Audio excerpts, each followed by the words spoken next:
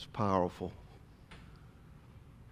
It's powerful. The presence of God is real. I don't take that for granted to be able to come in here and sing and worship. And we do that on a daily basis, individually. But to be able to do that with you guys and to do it corporately as a church is special, is powerful. And that's why God has instructed us all to encourage one another when we get together like this. And He tells us, not to forsake coming together as brothers and sisters in Christ. And even as the day approaches, the last days are coming. We're living in the last days. But even as that time comes, He encourages us to get together. And I want you to know I love you. I've already been encouraged by you today, just talking with you, hugs, seeing some of you hadn't seen in a while, and meeting new folks. It's just awesome. And then seeing little Elsie in here, the house for the first time, man, this is family. And we always say this about Gratis. You might be here as a guest, but we want you to become family, because we really believe that's what it's about. We're the family of God. And so we do say brother and sister around here, because you're my brother and sister. Some of you help me out more than my own physical brother does, because he's way down in South Georgia, and you're close by. And the Bible even says something about that. Better is a neighbor nearby than a brother far away, okay? And so it's pretty cool. Well, listen, over the last 2 Sundays, we've been in this series called Known. And if you've missed out on it, I'm going to give you a quick review, but you can show the second slide there, Caleb, instead of the first verse. But I wanted you to know kind of where this series is and where it's going. The first part of this series is basically being known by God. And then today we're going to be looking at how to know God. And then what we're known by our love. That will be what I'll be covering over the next few weeks. But for the last 2 Sundays, I've been dealing with the very fact that we're known by God. You see the arrow going down. You might have seen some T-shirts that people wear around Gratis that has the arrow going down. That represents God coming to us. The arrow going up represents us being in a right relationship now with God. And the arrow going forward means we're out here to go and share that love with others and to make disciples in this world. So that's what the arrows stand for. But it's kind of cool I put it in there for today. But we're in this section. Now, the last 2 Sundays, the known by God. Psalms chapter 139, we discovered that God knows our every move. Every step we take from the moment we rise up in the morning to the moment we lay our head down at night. He knows our every move. He knows our every step. We also discovered that He knows our every thought. He knows what we're thinking. And some of us that might make you afraid, and some of us it might make us amazed by that He knows our thoughts. And then, He knows that, and here's the next one. He knows every word we're going to speak. And we have to give an account for every word that we're going to speak one day, but God knows every word that you've said this past week. He's got it recorded, every word, every thought, every move. Now, boy, does that make you exciting? Does that make you feel good in church today, or does that make you go, whoa, whoa, whoa, whoa, whoa, whoa, whoa, whoa, whoa, whoa, whoa, whoa, whoa, whoa, whoa, whoa, wait a minute.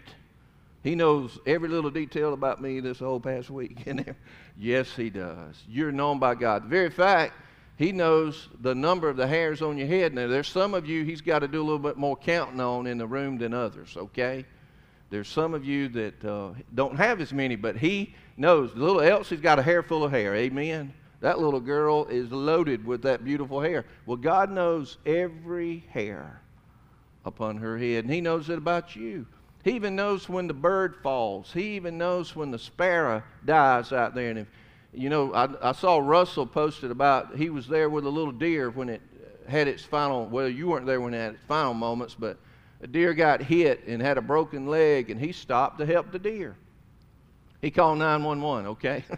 Let's get a deer. Let's get somebody. Let's transport this deer over here to the vet and let's get it fixed. But unfortunately, Walton County, did that happen in Walton?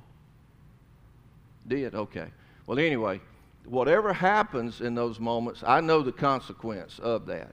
But we're not going to go there right now, all right? I know the outcome of what that's going to be. But he knows every little detail. He does. And that's the part of being known by God. And now, last Sunday, we dealt with the very fact that God is a shepherd, and he's a good shepherd. He knows his sheep by name, and he calls his sheep by name. And that was significant to know, because that's how intimate of a relationship that God desires with his very own. And today, I'm going to be taking us to a text that's found in John chapter 17. This is known as the high priestly prayer that Jesus prayed before he went to the cross. It was one of recorded prayer. The whole chapter is a prayer. Jesus is praying for his disciples. But in the first part of this prayer, it's a verse that I want to bring to our attention today. It's found in John chapter 17, verse 3.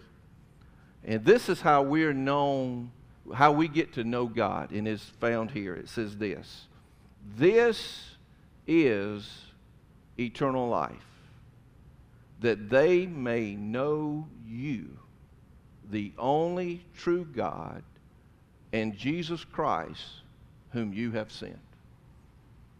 That's it. This is eternal life, that they may know you, the only true God, and Jesus Christ, whom he has sent. This is how we get to know God. Now, the very first part of that verse, this is eternal life. Now, when you think of eternal life, I know this, church, and it's this way. Every person has a soul. Every person. Every one of us in this room have a soul. That soul is going to live somewhere forever. For eternity. That soul is. And so, when this says this is eternal life, what's the difference? Well, it's a big difference. Because when we have a relationship with Jesus Christ, the moment that you pray and confess your need for God in your life, and you surrender your life unto the lordship of Jesus Christ, you're known at that point as being born into the family. Just like a child is born physically, you're born spiritually in that moment. And in that very moment of that decision, and it's a miraculous thing, just like a physical birth of a child is a miraculous thing. In that very moment, you are given eternal life. Isn't that awesome? Eternal life. Now, have you ever watched movies about people trying to get to the fountain of youth or something along those lines, to where they try to get to a pool that if they think that they can get to it and they drink of it, they can live forever? Those kind of type things. Well, listen, that's the movies, that's Hollywood's version, but listen, God is offering us something here. And He's given it to us, and it's called eternal life.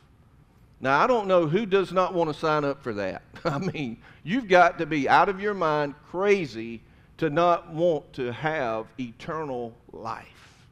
But this is eternal life. Now, what's the opposite of that? The opposite of eternal life is eternal death.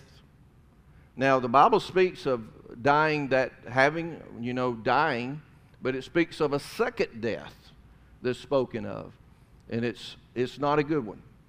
But now, here's the key. When it mentions this death, eternal death, what we're really dealing with is eternal damnation, and eternal judgment, and eternal condemnation for the rest of your life forever. Now, you know the day they tell you the day you were born. You don't remember it. They tell you. that you were born. You get a birth certificate that tells you were born on that day. Your parents will tell you, yeah, you were born on that day. We had you at that hospital. But you take their word that that was your birthday. You do. And on that day, you were given physical life. But the very moment that you do know about is to have that moment to experience God's love and experience God's grace and God's mercy, and then to be born into His family. You see, every one of us, the Bible says, we're like sheep who have gone astray. We've turned everyone to their own way, and God has laid all of our sin, the iniquity of our sin, upon Him, upon Jesus, the Good Shepherd. Every one of us in this room have sinned at some point. I have 4 kids. They've all grown. I actually told my wife this week, I said, did we really raise 4 children, and are they out of the house? Did we really do that? And she said, yes, we did. And I'm like, it's almost like, did it really happen? Have you ever had one of those moments and you go, did we really do this? Did this really happen? Because time has gone by and the house is quiet. We really did. But the thing about that is I never had to teach one of them how to do wrong. I never had to teach any one of them how to sin. It just came natural. In fact, our grandboys were over, spent the night. And you know what? The blame game keeps going on, right on down to my grandkids. And I would have thought, as sweet and innocent and loving as they are, that might have stopped with them. But no. No, they got it just like their daddy had it. In fact, I go, boy, you're acting just like your daddy. You know? But anyway, it just keeps going, doesn't it? And we don't have to teach that. That's where the Bible says we've all sinned. And we've all fallen short of the glory of God. And listen, folks, unless we get this part right, this is eternal life. The outcome for every person who doesn't experience what I'm talking about today, being of us knowing God, the outcome is eternal death and damnation and a life, eternal life separated from the presence of God forever. That's serious. The Bible speaks of heaven, but the Bible also speaks of hell. And hell is real. And hell is a real place that people who die apart from Christ are going to go to. So when Jesus lays it out in this prayer here in John 17, he's saying, this is eternal life. And what is it? That they may know you. In other words, he's saying, it's got to be a personal relationship with the Father. That they may know you. And I love this. He goes ahead and he clarifies who this is. He says it in the next phrase. What does he say? The only true God. The only true God. This is eternal life. That they may know you, the only true God. There's one God. There's one God. Now, we did sing about Him as Father, Son, and Spirit. And this is why the Jews had a hard time with Jesus saying that He was God. They had a hard time with it because they believed there was only one God. This is blasphemy that you would say that you're God. And Jesus is making it clear in this phrase, this is eternal life, that they may know you, the Father, the only true God. Now, are there a lot of gods in this world? Are they? There's a lot of things that want to be God. There's a lot of men that want to be God. But there's only one God who became man. There's only one. There's a lot of men that claimed, they have arrived at that point. Listen, I went to India on a trip years ago, and listen, they have gods for everything. If it can be a statue of something, Tyler, whatever it was an image, and it would be a god. And those people would worship that. I read this past week in 1 Samuel to where the Ark of the Covenant, this, you know, if you've seen the movie Raiders of the Lost Ark, you kind of know what the Ark is all about. Well, the Bible talks about the Ark of God, and it represented God's presence. Well, it got stolen, and it got taken by the Philistines over into this particular town, and they had their god in the temple, and their god was named Dagon, D-A-G-O-N. And guess what? They brought the ark into the temple. And the next morning, when they went in there, guess what happened to old Dagon? He was on his face. He had fallen over. He was laid out flat in his own temple. And they were like, uh-oh, our God's laying flat on the floor while this ark of the covenant of God's over here. So what did they do? They picked old Dagon up because he couldn't pick himself up. He's an idol. They picked him up, stood him back up. Guess what happened the next night? They came back in there, but this time he had went down, his arms had broke off, and then his head had broke off, and all that was left was just the chest part intact. He got busted up the second night. I don't know what God did to him, but he went down. Okay?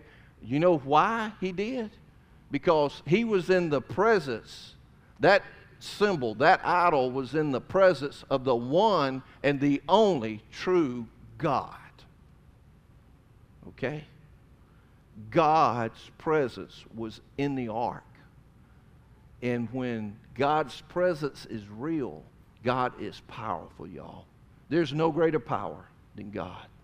God Almighty. He's the one. He's the only. He's the true. He's the living God. There is none other like him. And Jesus is praying this for the disciples. This is eternal life, that you may know him. He's the only true God. He's the only. My question is, do you know him? Do you have that personal relationship with the one and the only, the true living God? Because that's all that matters. Really. That's all that matters. He's the one. He's the true. There's a lot of false gods out there, folks. There's a lot of false teachers that are out there. Man, you flip on the channels, you can see them. But there's one who is the true God, and he's the living God, and he's the God we were just singing about. Do you realize you were just singing about the one, the only, the true living God? You were.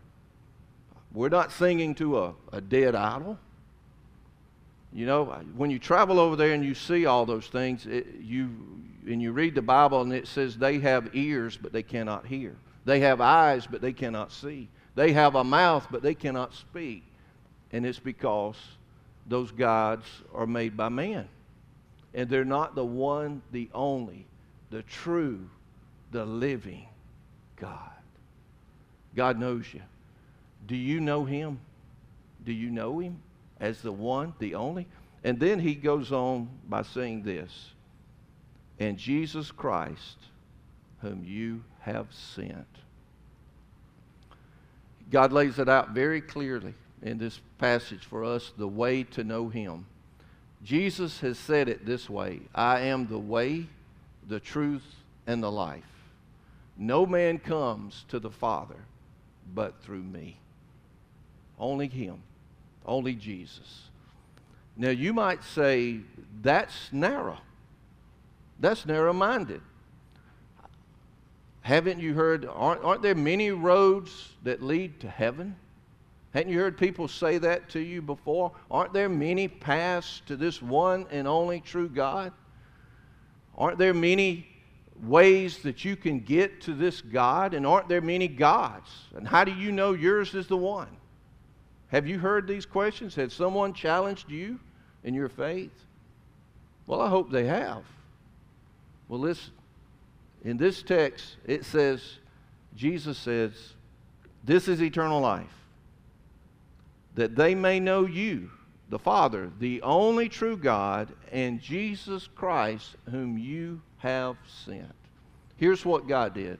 He loved you and me, in our sin condition so much that he gave his one and only begotten Son, Jesus, so that whosoever believes in him may have life and may have what? Everlasting life. 1 John chapter 5, verses 11 through 13 say this: in him, in Jesus, was life. He who has the Son has life. And he who does not have the Son of God does not have life. In fact, verse 13, he says, these things I've written to you who believe in him, in the name of the Son of God, in order that you may what? Know that you have eternal life. Oh, in order that you may know it. You know, I was going in for therapy down here the other day, and somebody was talking about how hot it was here in September, and they was like, well, and someone said, well, it's hot, but it ain't as hot as it's going to be in hell. And someone else made a comment about going there, and then they looked at me, and I said, oh, I've taken care of that. I've taken care of that. I know where I'm going. It's air conditioned. It's climate controlled, baby. Hallelujah. Now, I'm just speaking truth, y'all. The Word of God says it. You know, they said one of the things that's the hardest to get in a church is to get the climate control in a church. Now, we ain't got our building, and here we're dependent upon the school to do it. This side of the room is colder, by the way, than that side of the room. Do y'all know that? If you want to be cooler, sit on this side, because the air blows colder over here. So we got one of these. If you want to be cold, sit over here. Sides. If you want to be warmer, sit over here. But who wants to be hot and burn forever in eternal damnation? Who wants to get on that bus and go there? Nobody does. But listen, friends, this truth is so important, and we know the answer. And what is our responsibility once we know that answer is to what? Tell others about who is the way, the truth, and the life. I tell people all the time, I did not write the mail, I deliver it. I just deliver the mail. But Jesus is the one who has said this. And Jesus has said these words. If you say it's narrow, then I would say you're probably right, because Jesus said it this way: straight is the way, and narrow is the gate that leads to eternal life. But broad is the way that leads to destruction. And do you know, when Jesus gave that parable, the sign over that broad said heaven, but people were being led astray. They were being led astray. But the sign over here says the way, the truth, and life, and it's a personal relationship with Jesus Christ. I don't know if you realize how important that is. And I hope you don't take for granted how important that is. That Jesus lets these words be known to us. This is eternal life, that they may know you, the only true God, and Jesus Christ, whom you have sent. Friends, the only way to know God is to have a personal relationship with the one He has sent, and that's Jesus. And why do you and I need that? It's because of our sin. It's because we've blown it. I don't have to tell you you're a sinner. You already know you are. The question is, there's two types of people in this world. There are those who are forgiven, and there are those who are not. The ones who are forgiven have acknowledged that Jesus died on their cross for their sin. The ones who have not acknowledged that or still have their own sin on them. And they're still living life thinking, oh, I hope I live life to be good enough that God accepts me. Or I hope that maybe one day I'll get in. Listen, That's not good enough. None of us can live good enough. Not one. And so, if that's you, then that means that your sin still is remaining on you. And that means that you don't have eternal life. But it's being offered to you. Last Sunday, we had a couple of young men that one rededicated, the other surrendered his life to Jesus Christ. I'm going to ask you, have you had that moment in your life? I don't care how old you are. Age has no preference on this. The fact is, am I forgiven? Or am I still in my sin? The fact is the blood of Jesus been applied to my life? Or am I still over here carrying my sin? That's the two people groups. That's it. There's no one perfect. But I love that bumper sticker. I'm not perfect. I'm just forgiven. I love that. But is that you? Does that describe you? Do you realize, brother and sister, you've been given eternal life because of that decision you made when you were 8, 10, 15, 30, 45, whatever your age was? Do you realize you've been given eternal life? So when the day happens that you breathe your last breath on this earth, don't let anyone think that you're dead, because you're just as much alive in that moment as you will ever be, because you have eternal life.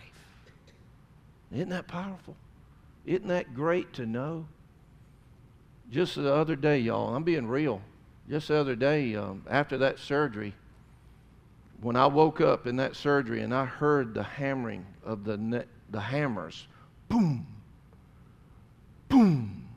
And when I heard that and I woke up, thank God for the epidural, because I didn't feel the pain.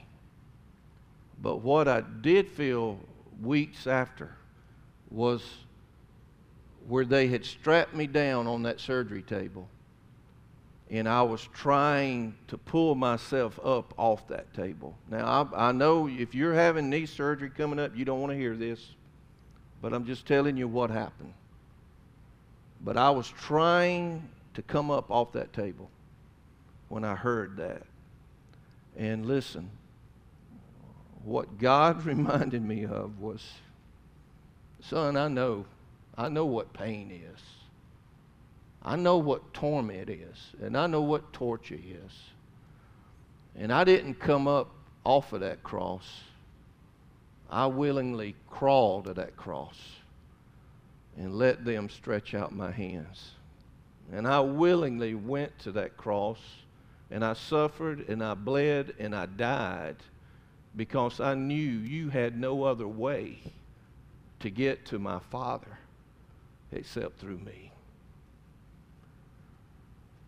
Now, folks, that's real. That's real. Have you experienced that? Do you have that real relationship? This is eternal life, that they may know you, the only true God, and Jesus Christ, whom you have sent. Let's pray.